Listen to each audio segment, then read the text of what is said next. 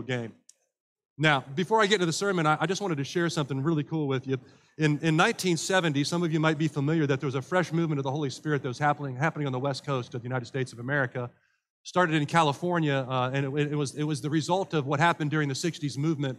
And the Holy Spirit was alive and well, and it was called the Jesus movement. As a matter of fact, much of the contemporary Christian music that we experience today, those genres were born out of that. Now, what's interesting is while that was happening on the West Coast, Asbury was experiencing full-blown revival in Wilmore, Kentucky in 1970, and it was breaking out there in the college and the seminary campus as well, and they basically met in the middle, and the whole nation was just set on ablaze in the power of God and the Holy Spirit. It was a fresh movement of God. Interestingly enough, not less than a month ago, Asbury experienced a renewed fresh movement of the Holy Spirit, and it was in full-blown revival, and has been breaking out all over our nation and our country.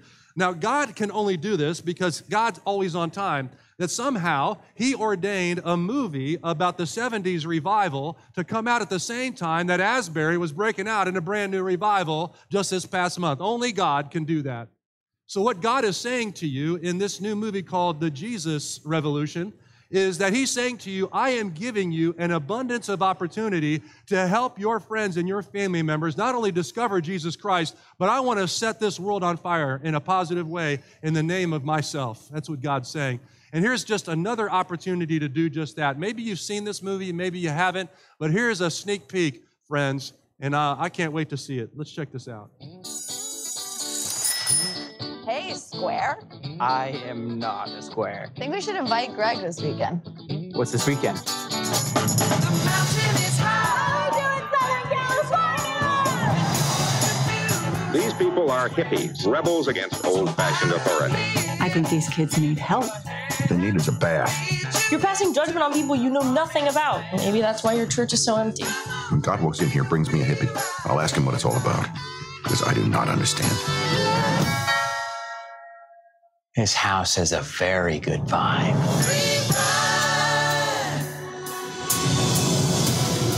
There is an entire generation searching. Slow down, man, slow down. Just in all the wrong places. If you want to reach my people, you need to speak to them in a language they understand.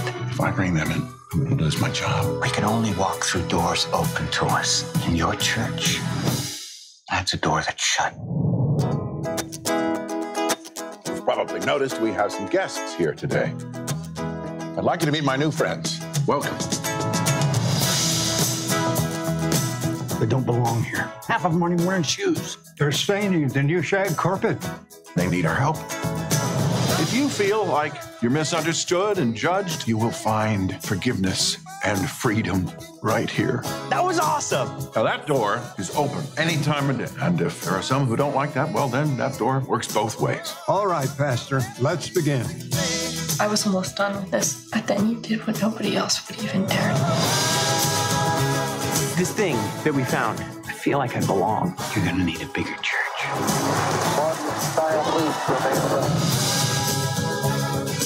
Our country is a dark and divided place, but now there's hope, and it's spreading. This is your home, and I want you to tell all your friends about it.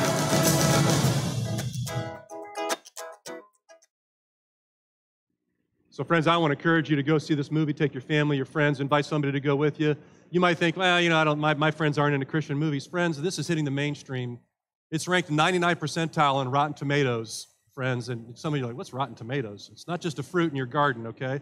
It's actually the #1 most sought-out site to determine how good a movie is, and they don't give anybody a 99%, and they've given it this one. So God He's working through the secular world with His Word. He's going to use this movie, and He's just continuing to give us opportunities to light the fire, friends. So let's keep stacking the wood. I want to encourage you to go see it. Elizabeth and I are going to go see it today at 3:15. We'd love for you to join us up there at the Colony Square Mall. I'll even let you buy me popcorn. That'd be great. In all seriousness, though, if you're looking at your family right now and you don't think you can afford it, you come see me and we'll make that work. We'll get that figured out. And because we want you to go see this movie and take just an opportunity to do that. Now, speaking of the past, I'm not going to go all the way back to 1970 to start this sermon, but I do want to go back to 1984 with a rock band called Foreigner. Some of you are familiar with Foreigner, and some incredible songs. Some Foreigner fans out there? All right, good deal. And they had this one song that just probably one of their #1 hits, and it just went like this. I says, I want to know what love is, right? Some of you are going to break out the song right now. I want to know what love is. And what? I want you to show me. Now, friends, that was a desperate plea for someone to just do just that. I want to know what love is, and can somebody possibly show me what that is? And friends, ever since then, and well before then, we've had so many love songs that have come along the way, so many romantic movies and novels that attempt to show us and tell us what it really means to love somebody. And it's a popular word that we use in this world today. We use it all the time. I mean, we talk about things that we love. I mean, of course, we love our spouse. I love Aaron with all of my heart. I love my children. And God has taught me a new level of love with my first grandson in Braxton. I just have such a love for my family, right? But then we'll say things like, for me, I love the Cleveland Cavaliers. Most of the time I love them, but when they stink, I don't really like them at all. I love my Buckeyes, except for when they break my heart, right? I love bacon, except for I just love bacon. There are no exceptions. It doesn't matter. Spaghetti, pizza, put it on all that. I love bacon, right? We love our pets. We love our dog. I love the beach. I love the mountains, friends. What do you love? You remember back in the day when you were a kid and you'd say, I love my bike. And I said, well, if you love your bike, why don't you marry it, right? You remember that? Remember saying, well, if you love it, why don't you marry it? Those kind of things. We have all this kind of idea about love. We toss this word around so much. Is it possible that there's not a word that's used more often than love, and there's not a word that's more misunderstood than the word love? Because if you look into our world today, and you see the level of brokenness in relationships, the level of brokenness in marriages and estrangement in families and disunity and brokenness in churches and businesses and school buildings and wherever you go, friends. Oh, friends, we really are still like Foreigner back in 1984, only it's 40 years later. 40 years later. Can someone please show me what real love is? I think every single one of our hearts is hungering for an answer to that. Could somebody just really show me? I've heard it before. Can someone just show me what really love looks like? We're all looking for love, and oftentimes we're all looking in the wrong places. We all want to be loved, and we talk about being a loving person, but then there's that person that's just so hard to love. So friends, what does love look like? And who's going to show us? Well, let's open up God's Word and find out answers to that right away, because we're going to do this whole sermon series long. But we're going to start in 1 John chapter 4 if we're going to want to know what love is. In 1 John chapter 4, God's Word says this: Dear friends, let us love one another. For where does love come from? Love comes from God. Underline that, highlight that, circle that. You just got your first answer. Love comes from God. Everyone who loves has been born of God and knows God. Whoever does not love God, whoever does not love does not know God, because God is love.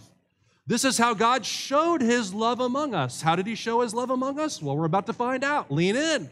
Lean in. This is an answer to a very important question. People sing about it. Movies are written about it. Novels are written about it. This is how God showed his love among us. How did he do that? He sent his one and only Son into the world that he might live through him, that we might live through him. This is love. Not that we loved God, but that he loved us and sent his Son as an atoning sacrifice for our sins. God loved us first, friends.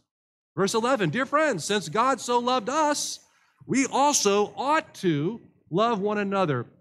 Friends, ought to is not just a suggestion in the original language of the text. It's an urging. It's an urgency. We ought to. We ought not do this, and we ought to do this. And God is saying, you ought to love somebody. You ought to love one another. No one has ever seen God, but if we love one another, God lives in us, and his love is made complete in us. When we love other people in the name of Jesus Christ, people see Jesus.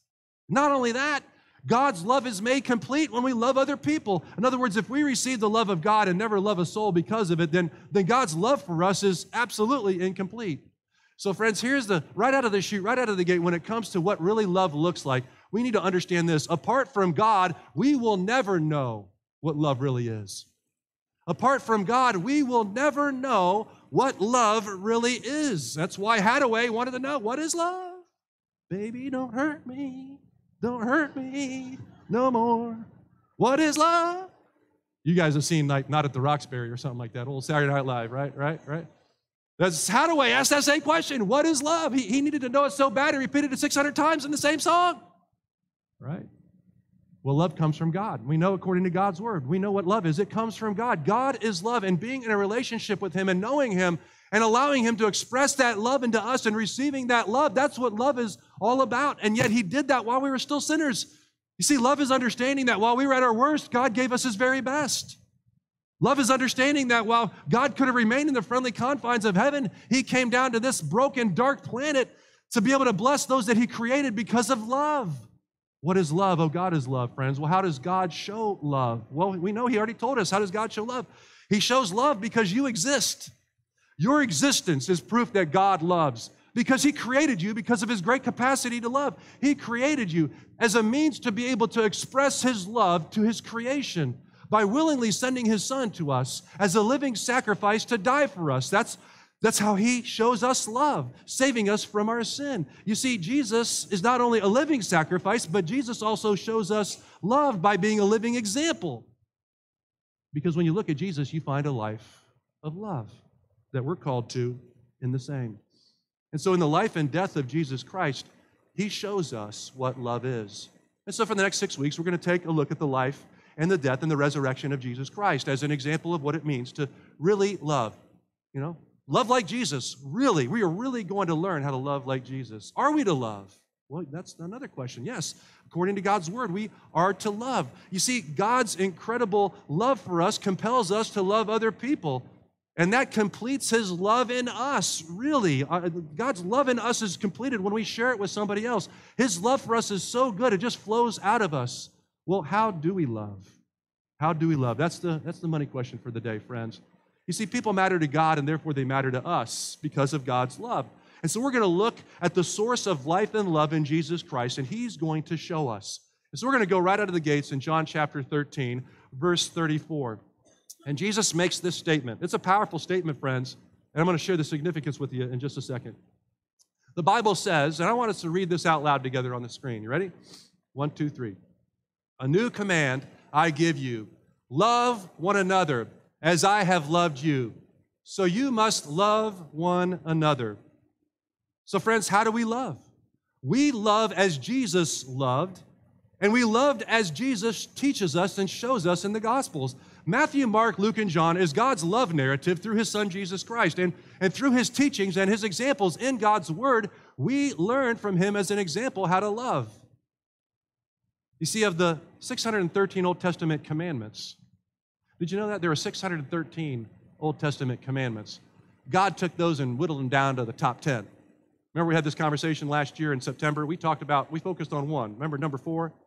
What's number 4 about? Now, I know our youth aren't here right now. Some of them are in, what are we doing with them right now? We're doing confirmation, thank you. We're doing training, teaching, discipleship. It's called confirmation.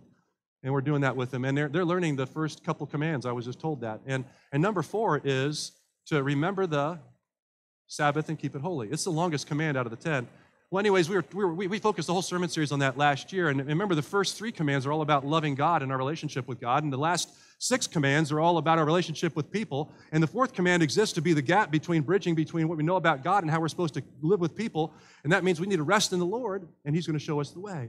So he took 613 Old Testament commandments, and he broke them down into the top 10. He boiled them all down into the top 10.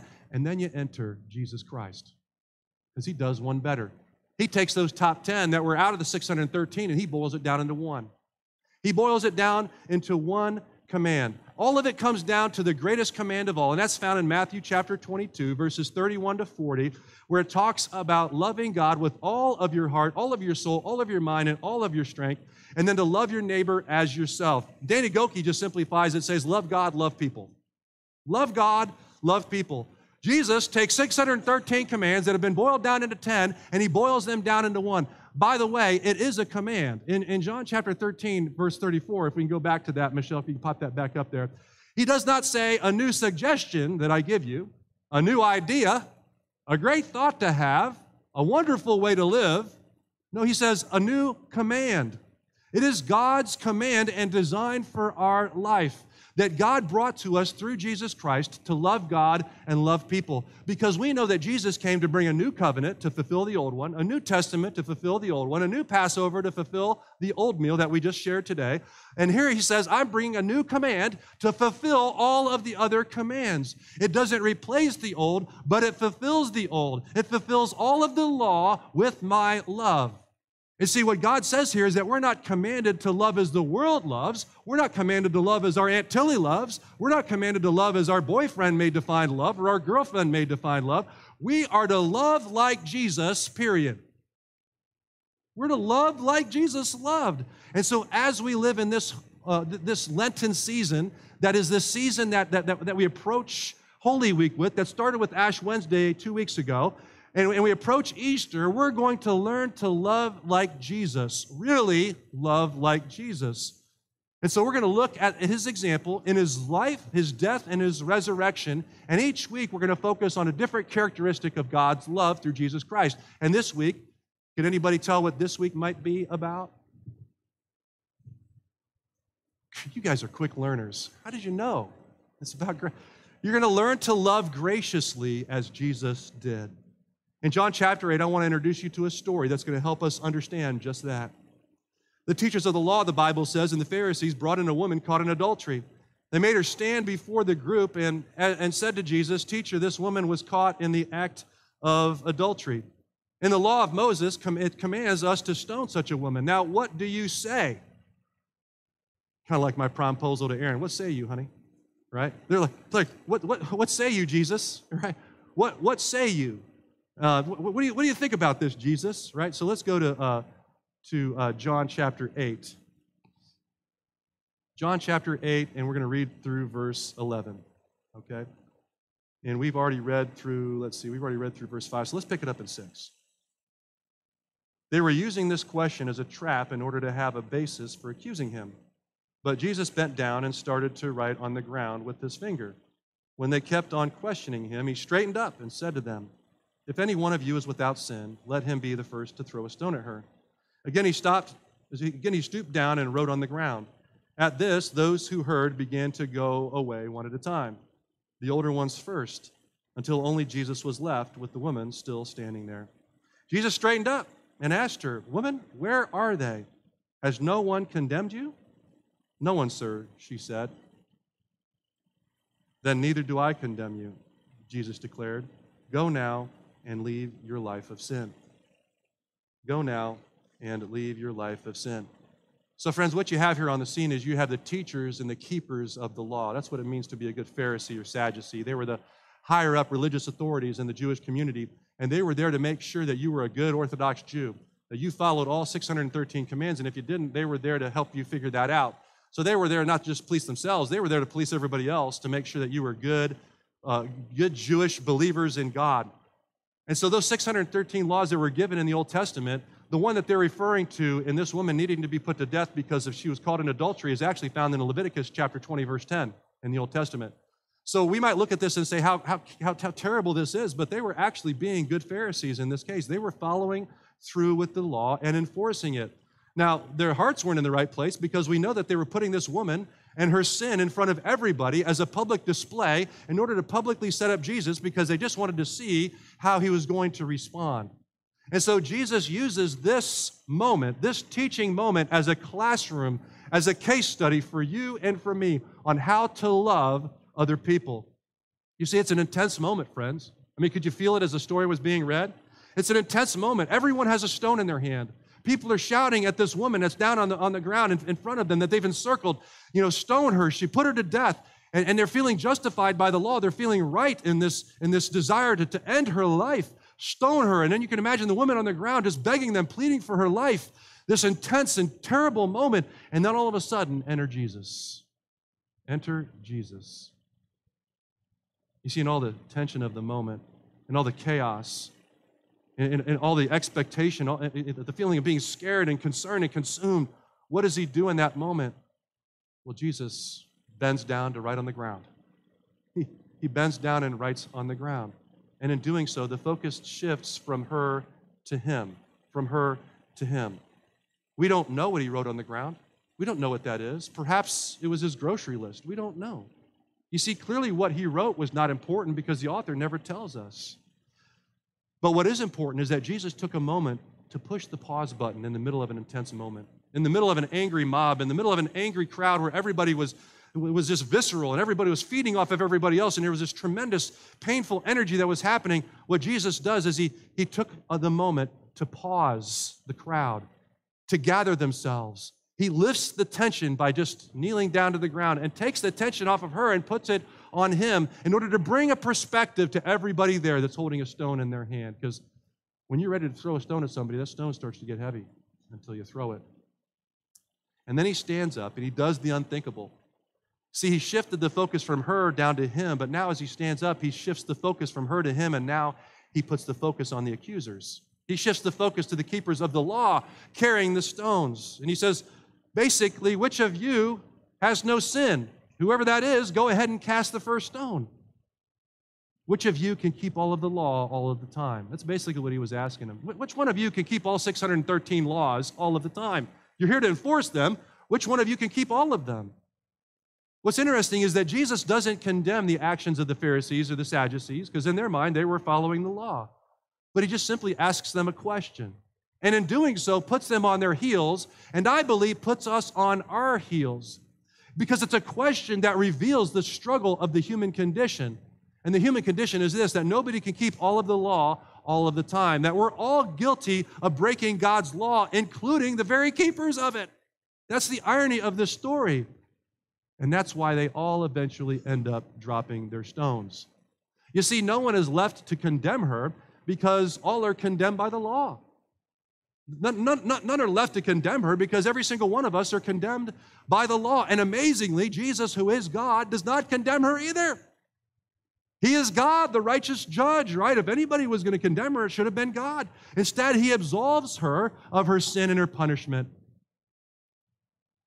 And see, perhaps what Jesus was writing on the ground, after all, was a single 5-letter word that started with a G and ends with an E and has an R and an A and a C in the middle of it. Maybe he was writing the word grace.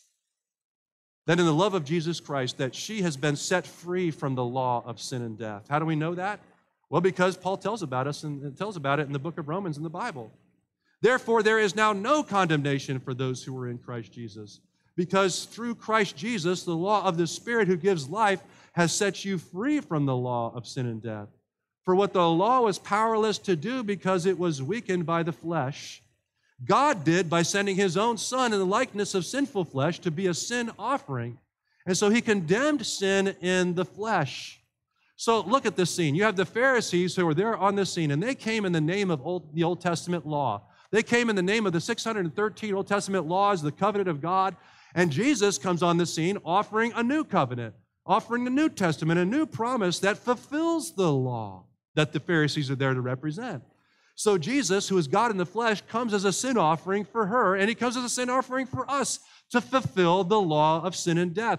And in doing so, he winds up setting her free, and in doing so gives a living example with her of what he does in our own life spiritually, setting us free, that we are no longer condemned, just like he looks at her and says, then neither do I condemn you by the law of sin and death, because I'm taking the place of that law. So the Pharisees couldn't condemn, and neither did God, because the love of Christ lifted condemnation. The love of Christ lifted condemnation. You guys remember the old hymn? Love lifted me, love lifted me. Love lifted me. Right. You guys are better at it than I am. Praise God. Right? The love of Christ lifted condemnation. You see, in Christ you receive grace. And grace is the unmerited favor of God. And in grace we don't get what we deserve. Instead, God in Jesus Christ takes on what we deserve, and Jesus gets what he didn't deserve. And that doesn't sound fair. That's grace. And that's what God gives us. He takes on the punishment for our sins. You see, rather than the woman being put to death, Jesus pardons her and gives her grace, and therefore takes on the ire of the Pharisees onto himself, who now seek to put Jesus to death. Did you see this transition? One second, the Pharisees are there to put her to death, and by the time it's all said and done, they drop all their stones, and they're going away now, plotting and scheming on how they can put Jesus to death. Friends, that's what Jesus did for you and me.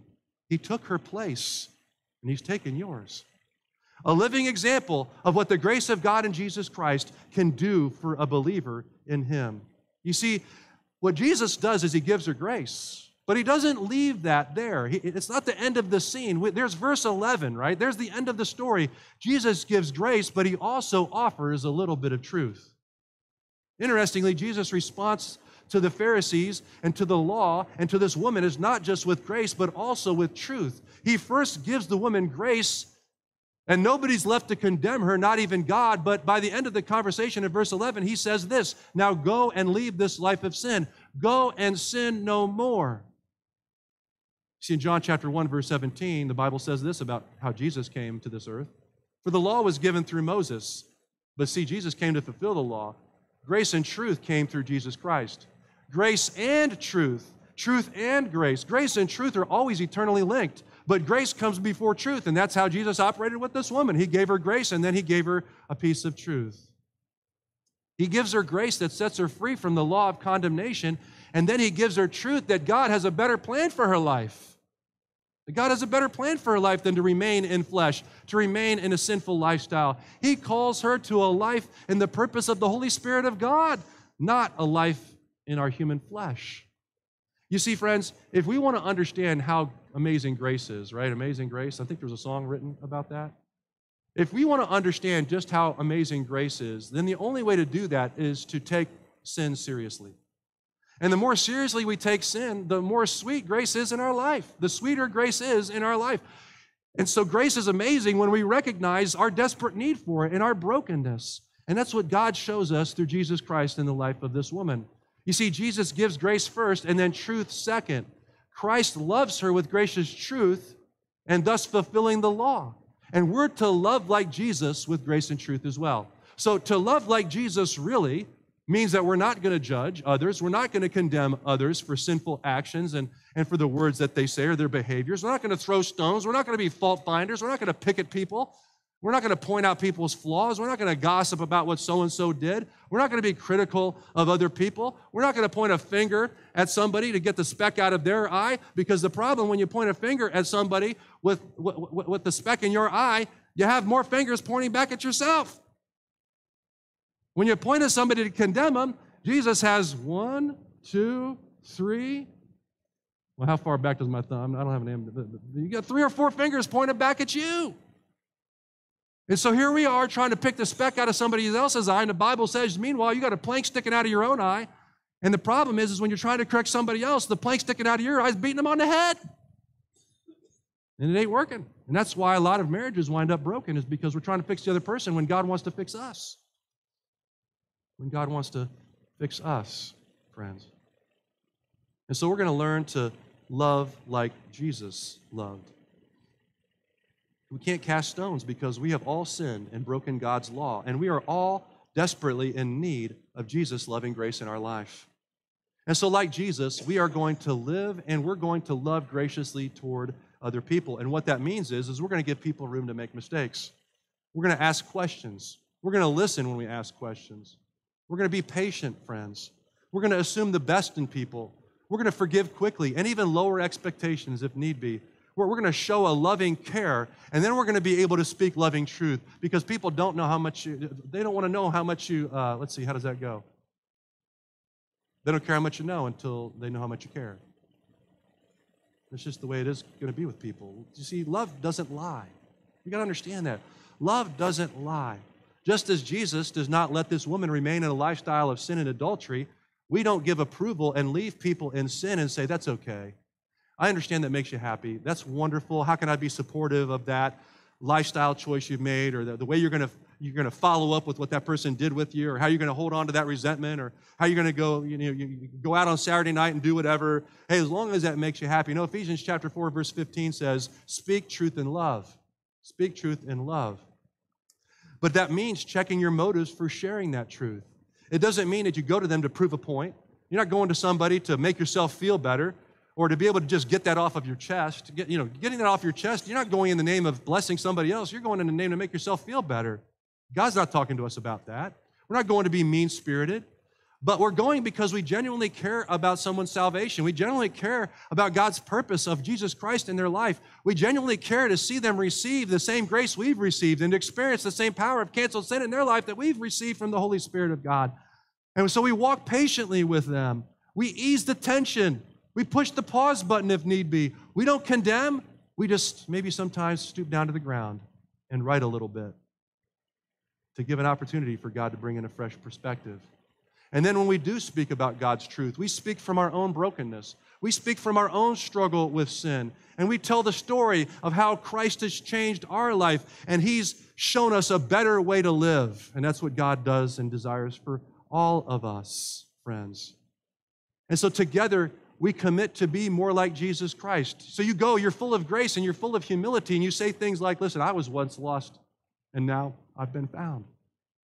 You talk to somebody and you say, listen, I was once a beggar, and I found bread, and I want to share that bread with you.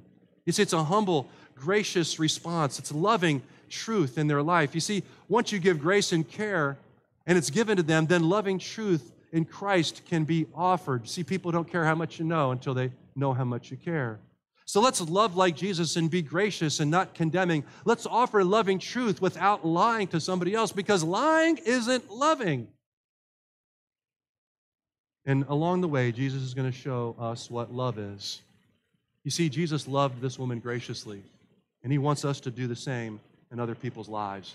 He also loved truthfully, and He wants us to do that in other people's lives, but not until we've loved graciously. You see, it's interesting that the Bible says, for the law was given through Moses. It doesn't say that truth and grace came through Jesus Christ. It says grace and then truth came through Jesus Christ, because it comes in that order. It always comes in that order. So let's land the plane. Action steps, and we're done. Number one, receive the gracious, loving favor of Jesus Christ. Some of you here are online right now. You've just never given your heart fully to God, and you're still holding on to things, and God just wants all of your life. And so today is the day. Don't go a day further than today than to receive the gracious, loving favor of Jesus Christ in your life. And it starts with the confession of sin. If you want to experience how amazing grace is, then you got to take sin seriously. And when we take sin seriously and we confess it to God and we repent, then all of a sudden the love of Jesus Christ and the heavens just open up and fill our hearts in amazing ways. Friends, don't go a day without that. Come see me afterwards if you want to talk about what it means to know Jesus Christ. Secondly, drop a stone you are holding for someone. Friends, you got a stone in your hand right now and it's getting heavy. Maybe you got one in your back pocket, because when you find that person, the next time you see him, you're opening up your back pocket and say, I got something for you. God wants you to drop that stone. We're all holding one for someone. Who is that, and what stone is that? God is not just giving you a permission to drop that stone. God is giving you a command. Drop that stone. Because none of us can hold on to 613 laws all of the time. And that's why Jesus came to simplify it. Love God, love people, friends, and to love like Him. You see, what's amazing is that foreigner has the answer to their question. I want to know what love is. I want somebody to show me. And God says, here I am. I'm here to show you. And all you need to do is look at 1 John chapter 4 to find out the answer to that. So drop a stone that you're holding for someone. And then third, be gracious and truthful this week. Don't be truthful and then gracious. Be gracious and then truthful. Okay? Be gracious and then truthful. And God is going to say, I'm going to show you what love is. I'm going to show you what love is through the life, the death, and the resurrection of my Son, Jesus Christ.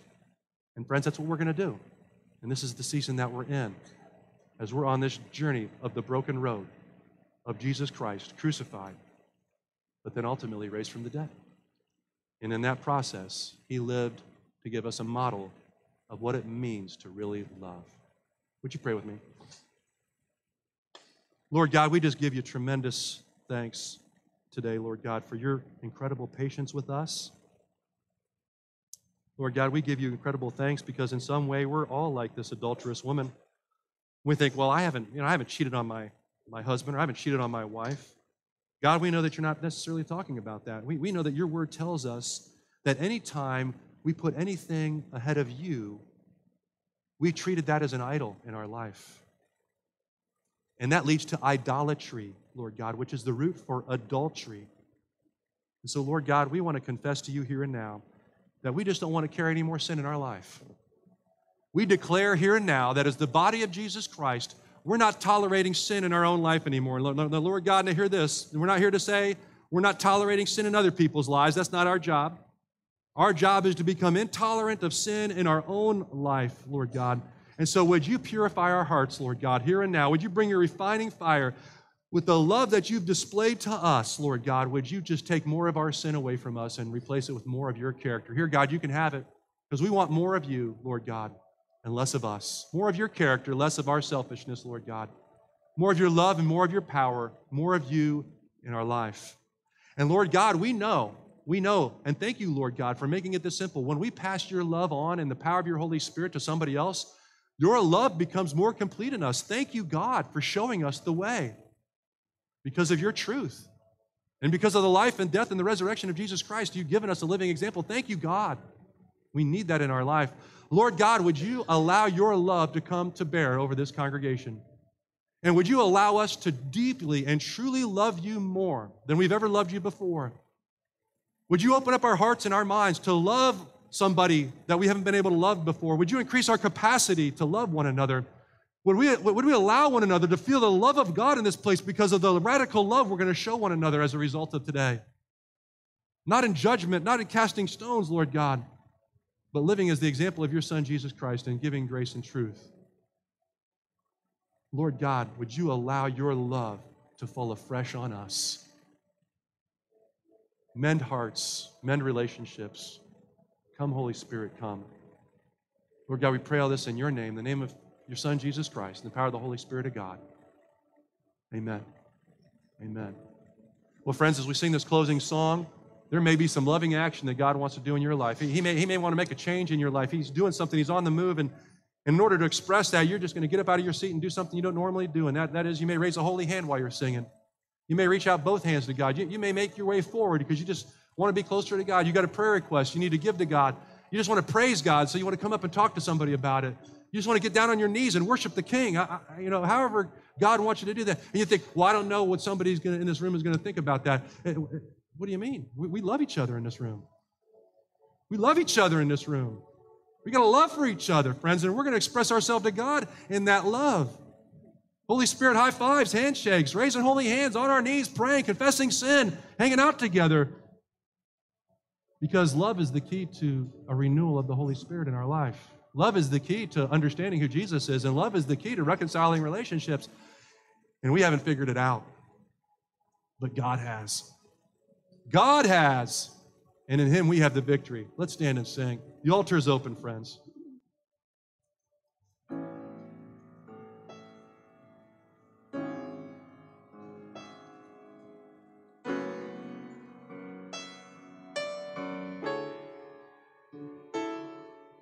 You are enthroned above the heavens, the earth and all creation.